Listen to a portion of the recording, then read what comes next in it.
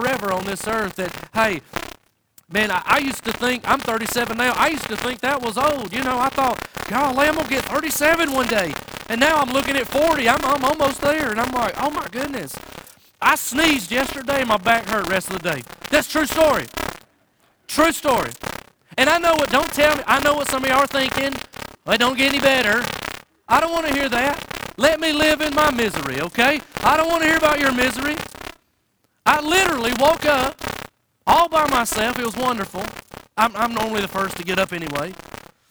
I walk in the living room. I make the coffee. I walk back in the living room. I sneeze, and there goes my back, tightened up the rest of the day. And I thought, well, this getting old thing is awful. Life is the brevity of life. Illustration, this is flawed illustration.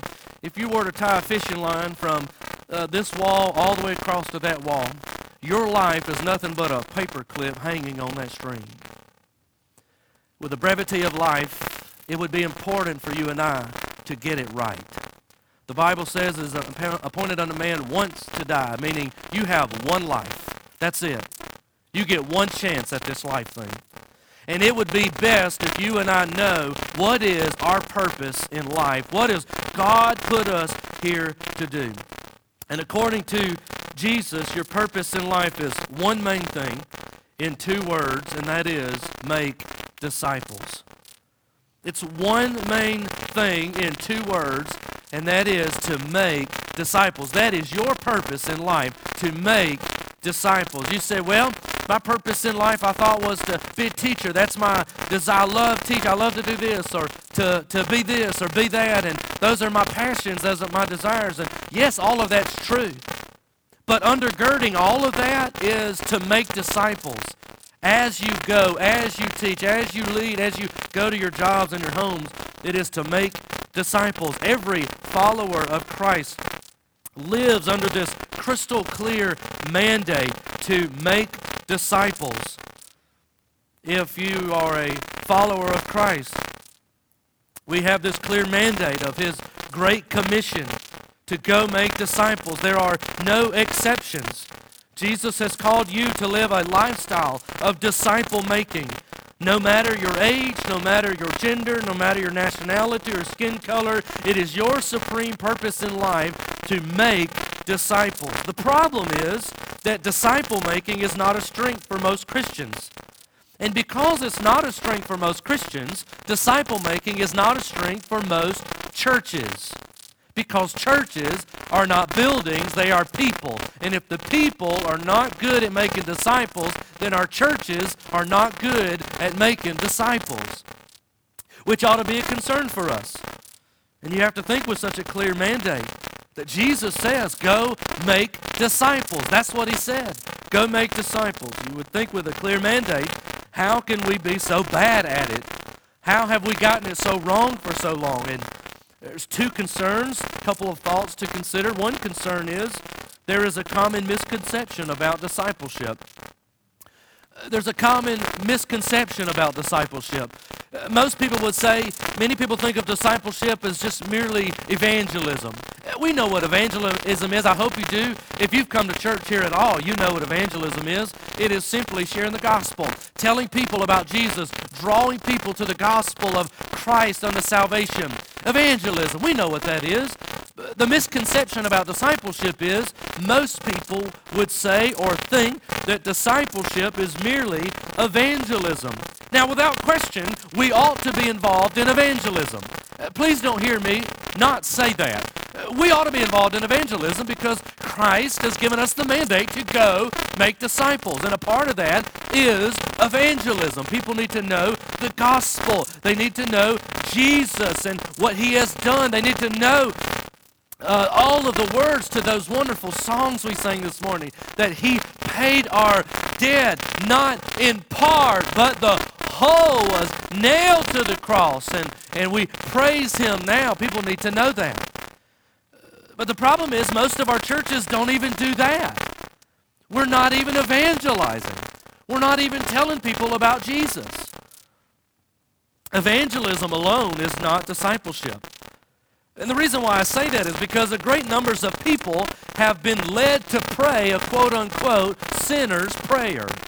Many people have been led to pray this prayer, say this, repeat after me, but have never matured in faith or reproduced as a disciple. Many people, many others have made decisions for Christ and to be rarely seen in the church again. It's a major concern, a major concern. Our church, East Aboga, if you're new to East Aboga, we have a kind of a three-step process to become a member. That makes us very unique, I would think, and I'm okay with being unique. In order to become a member of East Aboga, one of the steps is just coming and talking to one of the pastors. And it's not a job interview. I don't want people to think that. It's just a way for us to hear your testimony. When did you get saved? Tell me about your life. It's a way that way we're not having people come down join the church that are lost. That happens. A second step is membership class, Membership 101. In order to be a member, you must take Membership 101. That's built in our bylaws. Praise God for that. I'm thankful for that. It helps you to get to know the church a lot better. You get to know how we operate, how we believe, how we do things. This is who we are, the history of the church. That way you get a better idea of who we are as a faith family. And you get to say whether you want to be a part of that or whether you don't. This is not for me or this is for me. And we would rather do all of that up front. Let me tell you why we did that. There was a couple of years ago who started coming to church. They had never, I knew one of them. They were married, and anyway, knew one of them and knew the spouse a little bit.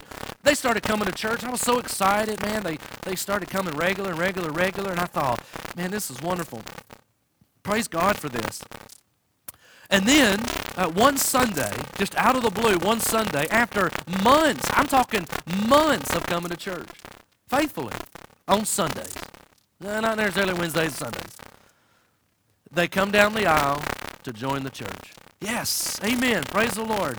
Do you know, to my knowledge, since that day, have never stepped back foot in this church since. Never. I thought, well, why would you do that?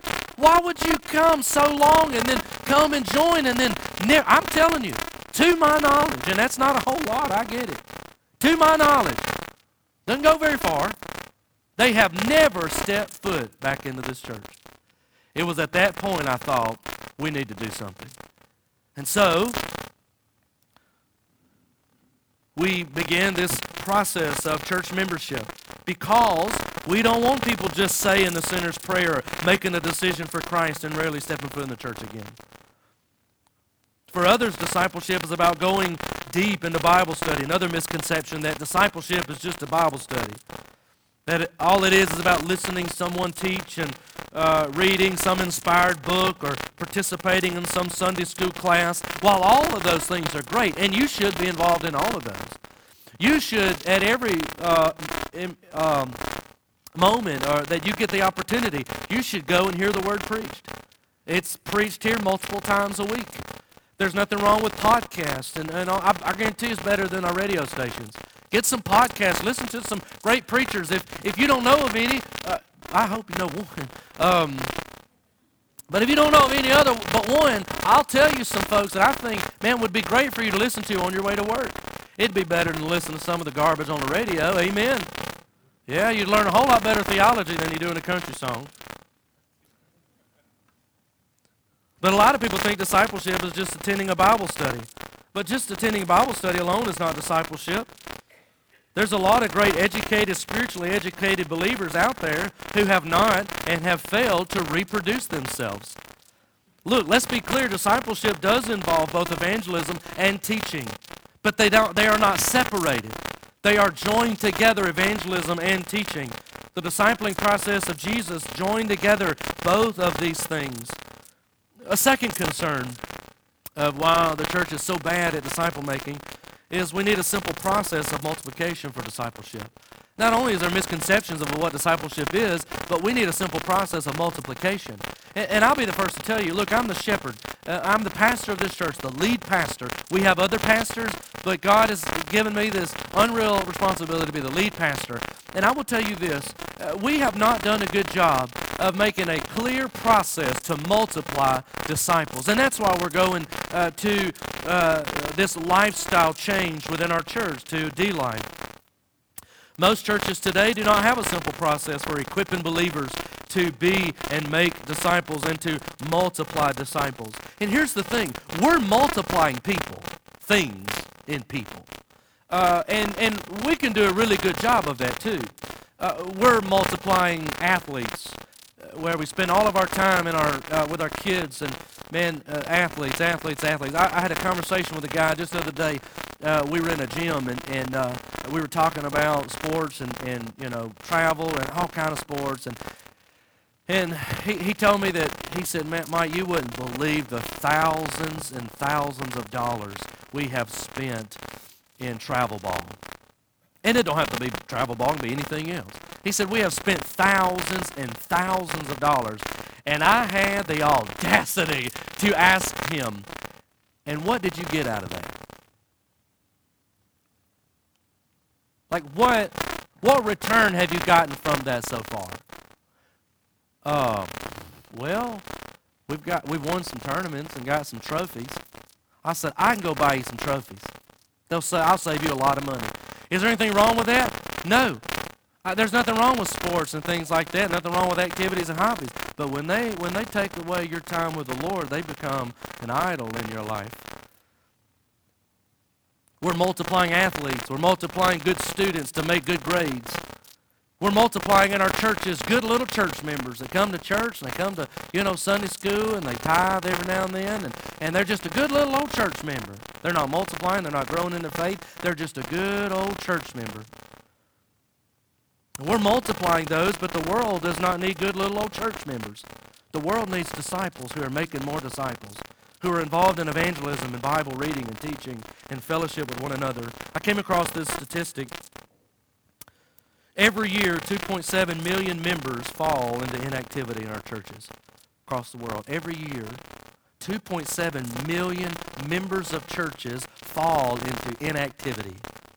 2.7 million. This other statistic said within this 10-year period, combined membership of Protestant denominations in the United States, just in the United States, of Protestant congregations, denominations, which is, Southern Baptist is one of those, within a 10-year period, membership declined by 5 million members. Listen to this.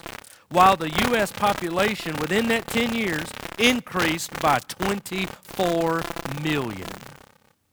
So within a 10-year period, membership dropped by 5 million. The increase in population by 24 million. We need to be multiplying, but we're not. We're losing ground. There's no way you cannot make that assumption. The good thing is Jesus modeled this process for us. He modeled this disciple-making process. In his brief 3 years of ministry, he literally poured his life into the discipleship of 12 men. Jesus was living the D-Life. Living the D-Life means living a lifestyle of disciple-making. It's not one that competes with other ministries. It's one that completes all of our ministries. Our main thought for this morning is disciple-making is not a program. It is a lifestyle. Please, please do not look at disciple-making as another program, because here's what happens. Programs start and programs what? Stop. There's a starting and a stop. Programs over the years in Southern Baptist history, programs have come and programs have gone. There's a starting and a stopping. Disciple-making is not a program, it's a lifestyle. It never ends. You're always doing discipleship, disciple-making in your life, and we'll see that. Mark chapter 3, if you have it, you'll stand with me. We read these couple verses together. Mark chapter 3, verses 13 through 15, the beginning of the Lord's ministry. Mark chapter 3, verse 13. Jesus went up the mountain and summoned those he wanted, and they came to him. He appointed 12, whom he also named apostles, to be with him, to send them out to preach, and to have authority to drive out demons. This is the beginning of Christ's ministry. And so you see what he does. After praying all night on the mountain, he summons those that he wanted. He went and picked some disciples, called them apostles, and they came to him. They answered the call to follow him. He appointed 12, whom he named apostles, to come and be with him, to go with him, to follow him, and then he was going to send them out, but not just send them out, but send them out with great authority to do great things. Let's pray. Father, I pray that we will become disciples who make more disciples. In Jesus' name, amen. Amen. You can be seated. Thank you.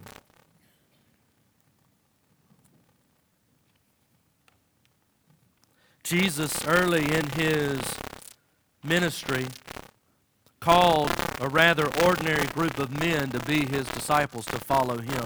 You see, in this time in Jewish culture, a rabbi would sit and allow the best of the best students come to him and to the rabbi wanting to follow that rabbi. The task of a rabbi was to go city to city preaching and teaching the scrolls, the Old Testament, and people would sit under their teaching. His disciples would follow him, go with him to learn what he's doing, and then eventually they would go out and do the same. But in this culture, a rabbi wouldn't go pick who they wanted. They would let the best come to them, and then they would choose out of the best. That's not what Jesus did. Jesus went out and he chose ordinary men, men without a great education who were not greatly gifted and did not have a lot of great tasks to be in his D group. And it really shows us that anyone can be equipped for a lifestyle of disciple making. You could say, well, I don't have a lot of knowledge of the Bible. I don't have a lot of gifts and talents. I don't have a lot of that. Well, here's Jesus proving you don't have to know a lot about the Bible. You don't have to have a lot of gifts or talents. You just have to be willing to follow. That's it. Surrender your life over to Jesus through salvation and follow Christ. Follow Jesus. And that's what they're doing. And that's what they will do in their ministry. They will follow him. You know, it's amazing today. Most people, they come to the Lord through religious facts. There are great religious facts out there that if you believe upon Christ, you'll be saved. You confess your sins, repent of your sins, you'll be saved. And all of those are true. But there's a lot of people, a lot of believers, and I think this is why we're not making disciples and multiplying our disciples. I think it's because most people, a lot of people, have come to know the Lord through religious facts, and they're not following Jesus.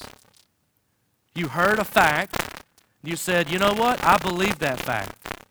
And it was a head knowledge fact that you believed in, that Jesus did what he did, he is who he is, and said and has done what he said he did. And we believed in that. That there's a difference between believing and following. And these men began to follow. So, observations number 1. Disciple making is our supreme purpose in life. What is your purpose in life? It is disciple making. And for Jesus, disciple making was a first priority.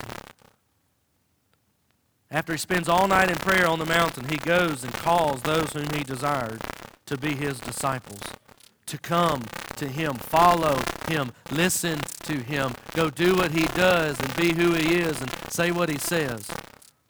So making disciples is Christ-like.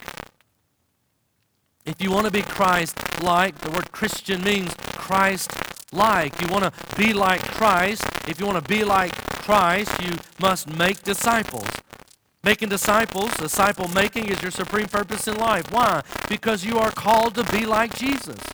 And his huge priority in the life of Jesus was to make disciples, to draw people to him, to pour his life out into them, and to send them out to go do the exact same thing he did with them.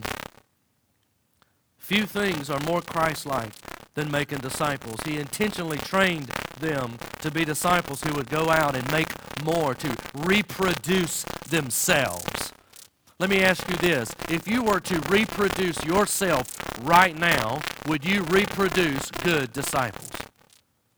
Or would you reproduce just a good little old church member?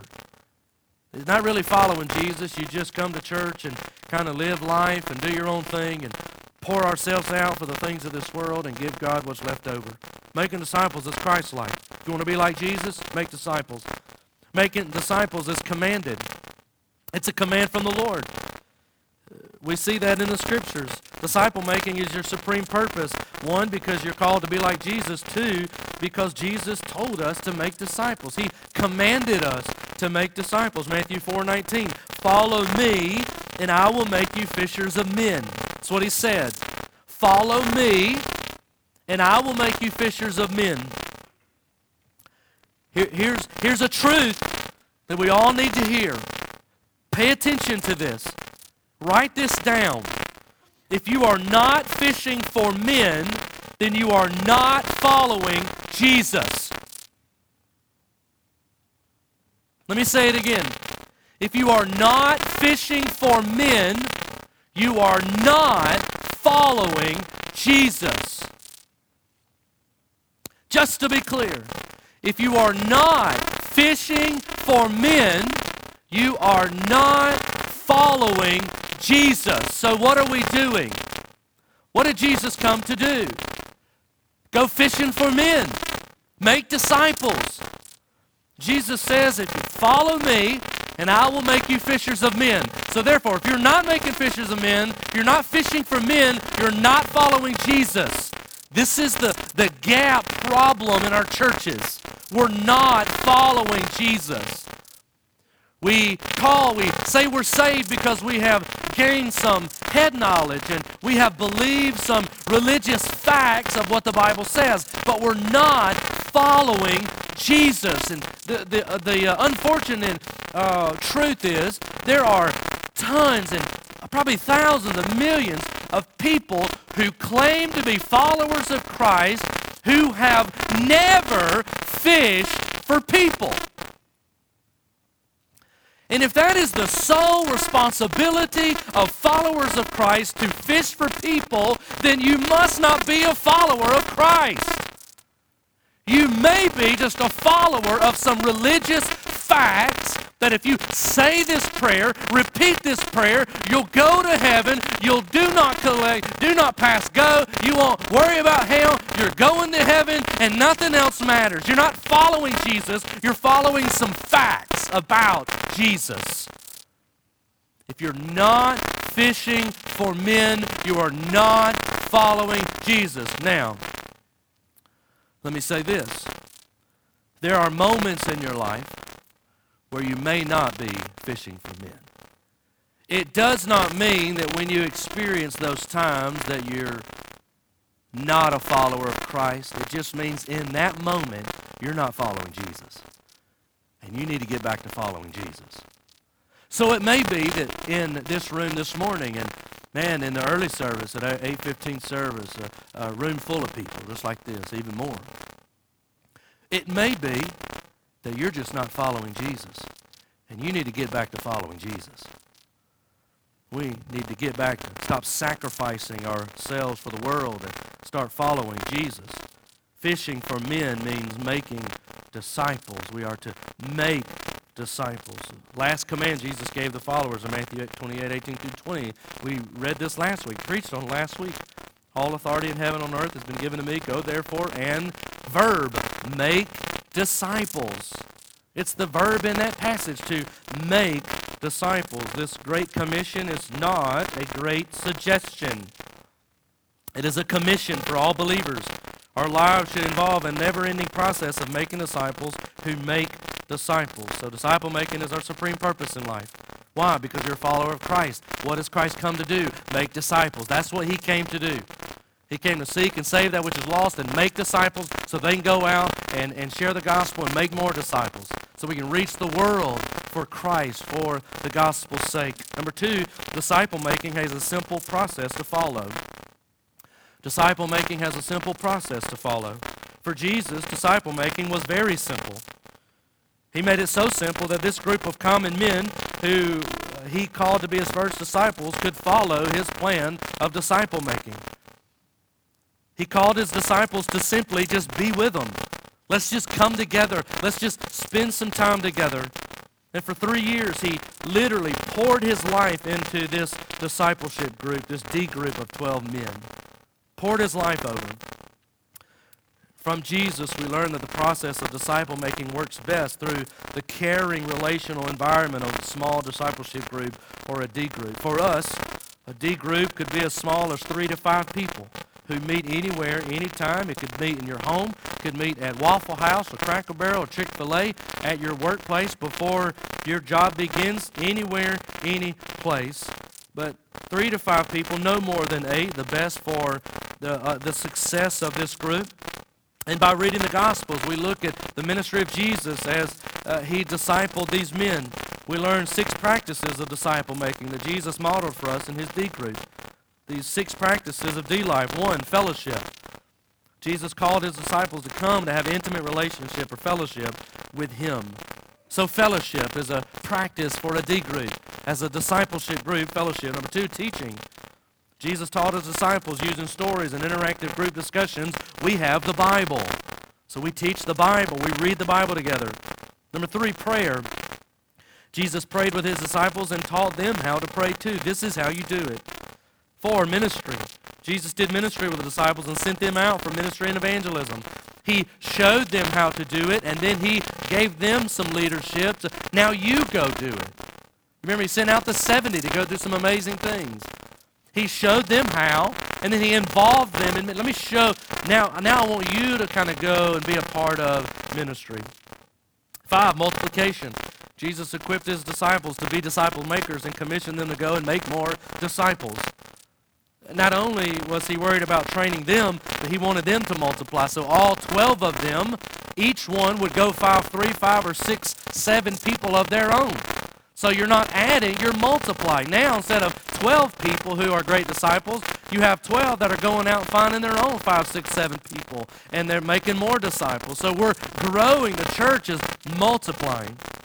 And then accountability. Jesus held his disciples accountable to these 6 practices of disciple making. John 13:15, Jesus says, "For I have given you an example that you also should do just as I have done to you." He's given us an example of how to disciple people. And so we need to follow this example that he's given us. We cannot invent a better disciple-making process than that of Jesus. So therefore, it would be wise for us to go back and make disciples the way Jesus made disciples. I would say he got it right. He did it right.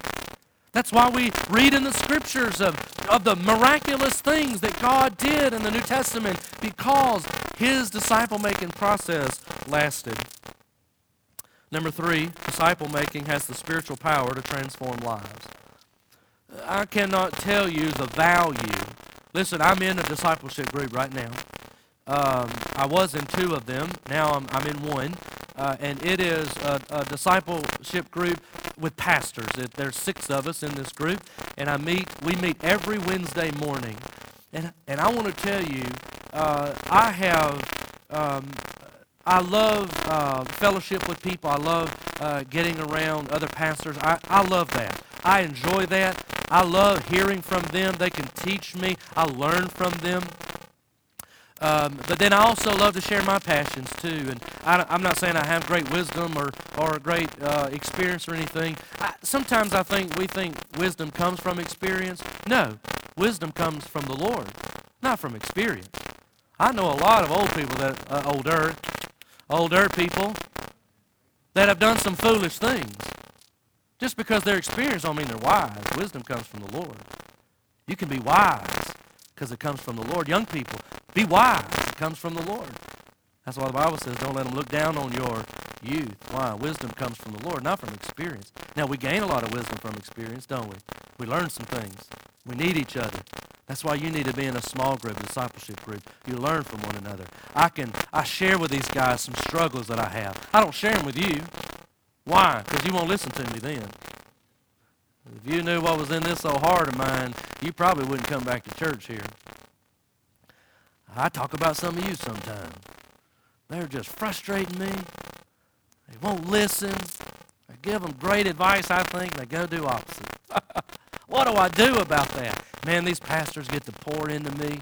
Not only that, they get to hold me accountable. We're doing scripture memorization. I know what you're thinking. I can't remember scripture. I'm not good at that. You're lying. You just don't want to memorize scripture. song comes on the radio, you know the whole thing. Next song, you know that song. Next one, you know that song. You can remember songs from 30, 40, 50 years ago. We don't have a problem with memorization. We just have a problem with memorizing the right things. So they're holding me accountable to that. And that's what we need. I thoroughly enjoy that discipleship group that I'm in, and I need that in my life. It's transformational. It transforms us. Listen, it says in verse 15, Mark is indicating that Jesus gave his disciples authority to cast out demons. I mean, look, I don't know if we're in the demon casting out business, but Jesus gave these old ordinary men authority to go to demons. Now, this is real life stuff. To go to a demon and just cast them out of somebody. You said only God can do that. Oh, yeah, God gave them the authority to do it. Can God give you the authority to do the same thing? Absolutely. And the best way to do that is getting a small group of people. There are people all across this room, even in our 8:15 service. There are personal demons in your life. Things that you are battling. Personal demons. And listen, if you'll get into a discipleship group and have great fellowship, ministry with one another, loving one another, teaching, prayer, multiplication, accountability, God, it'll be a powerful spiritual transformation can occur through this loving accountability of a D group. You need it in your life. Let me tell you that. You need it. We all need it. John 14:12, Jesus says, "Truly, truly, I say to you, whoever believes in me will also do the works that I do, and greater works than these will he do, because I am going to the Father." Now, the question is, he's Christ, God in the flesh, the Messiah. How in the world are these 12 ordinary guys, and you and me, are able, how can we do greater works than Jesus? There's no way. You say, well, preacher, there's no way. I don't have the power that Jesus had. I don't have the perfections of Jesus. I don't have the righteousness. I'm an old sinner, and I mess up all the time. I don't have a lot of talents and gifts. What works is he talking about? And Jesus says plain, clear day, you will do greater works than he. Greater works than Jesus. And what are those greatest works? How is it possible that we could do greater works than Jesus? Well, apart from death and resurrection, the main work of Jesus was to do what? Make disciples. And here's what Jesus is saying. What is the greater work? Disciple making is the greater work. Jesus was only in his ministry for about 3 years. Discipled 12 guys, and one of them walked away. Had a bad attitude, and he walked away. Had the best pastor in the world, and he still walked away. Isn't that amazing? It may not be the pastor. 3 years he invested in these men. He told them, you're going to do greater things than me. What is the greater things? Disciple making. Because Jesus knew what's better than one person discipling a small group of people? 12 people discipling small groups of people. So spiritually, no. Numerically, we can do greater things than Jesus. We can reach more people by discipling people and disciple making and do a greater work. Are we doing a greater work of disciple making than Jesus? Listen, what if everyone embraced disciple making as a way of life? What if everyone would embrace this disciple making way of life instead of this just a program? I tell you what would happen. We would see revival. And I know this, we need revival. Amen. We need revival. Marriages would be mended. Relationships, children, teenagers would be relationships mended to their parents. Crime would go down. The churches would rise up. Man, the pews would not be able to hold everybody if we would just embrace this disciple-making culture of we need to be a disciple and make disciples. But where do we begin? I'm going to give you an illustration about a father, a son, and a Zebco 33. Who in here knows what a Zebco 33? Everybody in here, just about. If you don't know what a Zebco 33 is, if you'll come talk with me afterwards, I will buy you one with the church's credit card. And I have one, and we'll put that on some budget line. Finance team will put it somewhere. But Zebco 33, probably one of the greatest fishing rod and reel combos ever made. Don't you think so? Just as simple as they could be. You push a button and just sling it out there. Let me give you an illustration. Suppose you had a father and a son. Father gives the son a Zebco 33 and he tells him there's a big body of water out there. I want you to go catch some fish. Now, it would be crazy for this father to do that. Why? What would this kid do? Well, I don't know why he gave me this. What is this going to do? This kid's going to jump in this huge body of water, swim around aimlessly in his life, and he's going to reach and reach and reach and fail every time because that's not how you catch fish. The best way to do it was be this father to take his son and this Zebco 33 and say, buddy, here is the tool to catch fish. Here's how you do it. You take this mechanism. There's a line in there. You got to pull that line out. You got to push that button, pull the line out. You put it through these little bitty eyes on this rod. This is called a fishing rod. And when you get it to that last eye at the end of it, you pull the string down, and you got to take a hook. You tie that hook. Son, let me show you how to tie a hook on. So tie the hook on, and then you show them how to put a lure, whatever bait you want to use to catch fish. And a lot of lures are different, aren't they? Show them how to put a lure on this rod and reel, on this hook. But that's still not enough because he don't know how to use it. You've shown him all the aspects of it, but he don't know how to use it. So then you tell the son, you push this little button right here, and you just bring your arm back here. And when you get to here, don't let go of that rod and reel. That's what people say. Right when you get to here, let go. You just, I've seen it. I've done. Hey, experience. I've learned. You think, surely you knew to hold on to that thing. But people don't. They don't know. You got a little boy there, a little girl. He said, right when you get here, hold on to that rod, but let go of that button with your thumb. And I'm telling you, the most amazing thing will happen. That lure will fly out in that water, and it'll sink. And if you're not fishing with me, something will bite it. You're fishing with me. We're just having good fellowship. I don't know. I like to fish. I'm a fisherman, not a catcherman, I guess. I don't know. But wouldn't it be so much better for a father to do that? Listen, if you're not in a discipleship, a D-Life group, here's what's going to happen. You're going to go try and obey the Scriptures to go fishing for men, and you don't know how. And you don't have people around you to help you, to guide you, to teach you to do that. You're just going to live your life aimlessly. The Bible says we do not live aimlessly. And that's all we're doing. Most church people today are living aimlessly. Every now and then, we'll try to reach for a fish, and we fail. And then what happens when we fail? I'm just not going to try anymore. So what you and I need is a small group of people to teach each other, to live with one another, to do life together, to grow with one another. It's exactly what we have done in our churches. We talk a lot about fishing for men and making disciples. And listen, you've heard me preach passionately about reaching the lost for Jesus.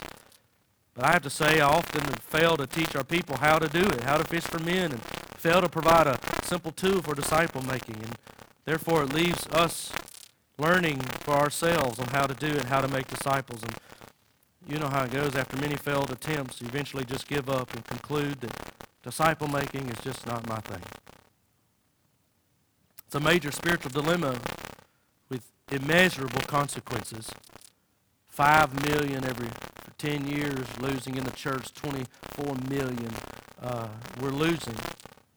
It's got to change. And the role of church leaders like myself is to equip believers for the work of ministry, to do greater work of ministry and disciple making.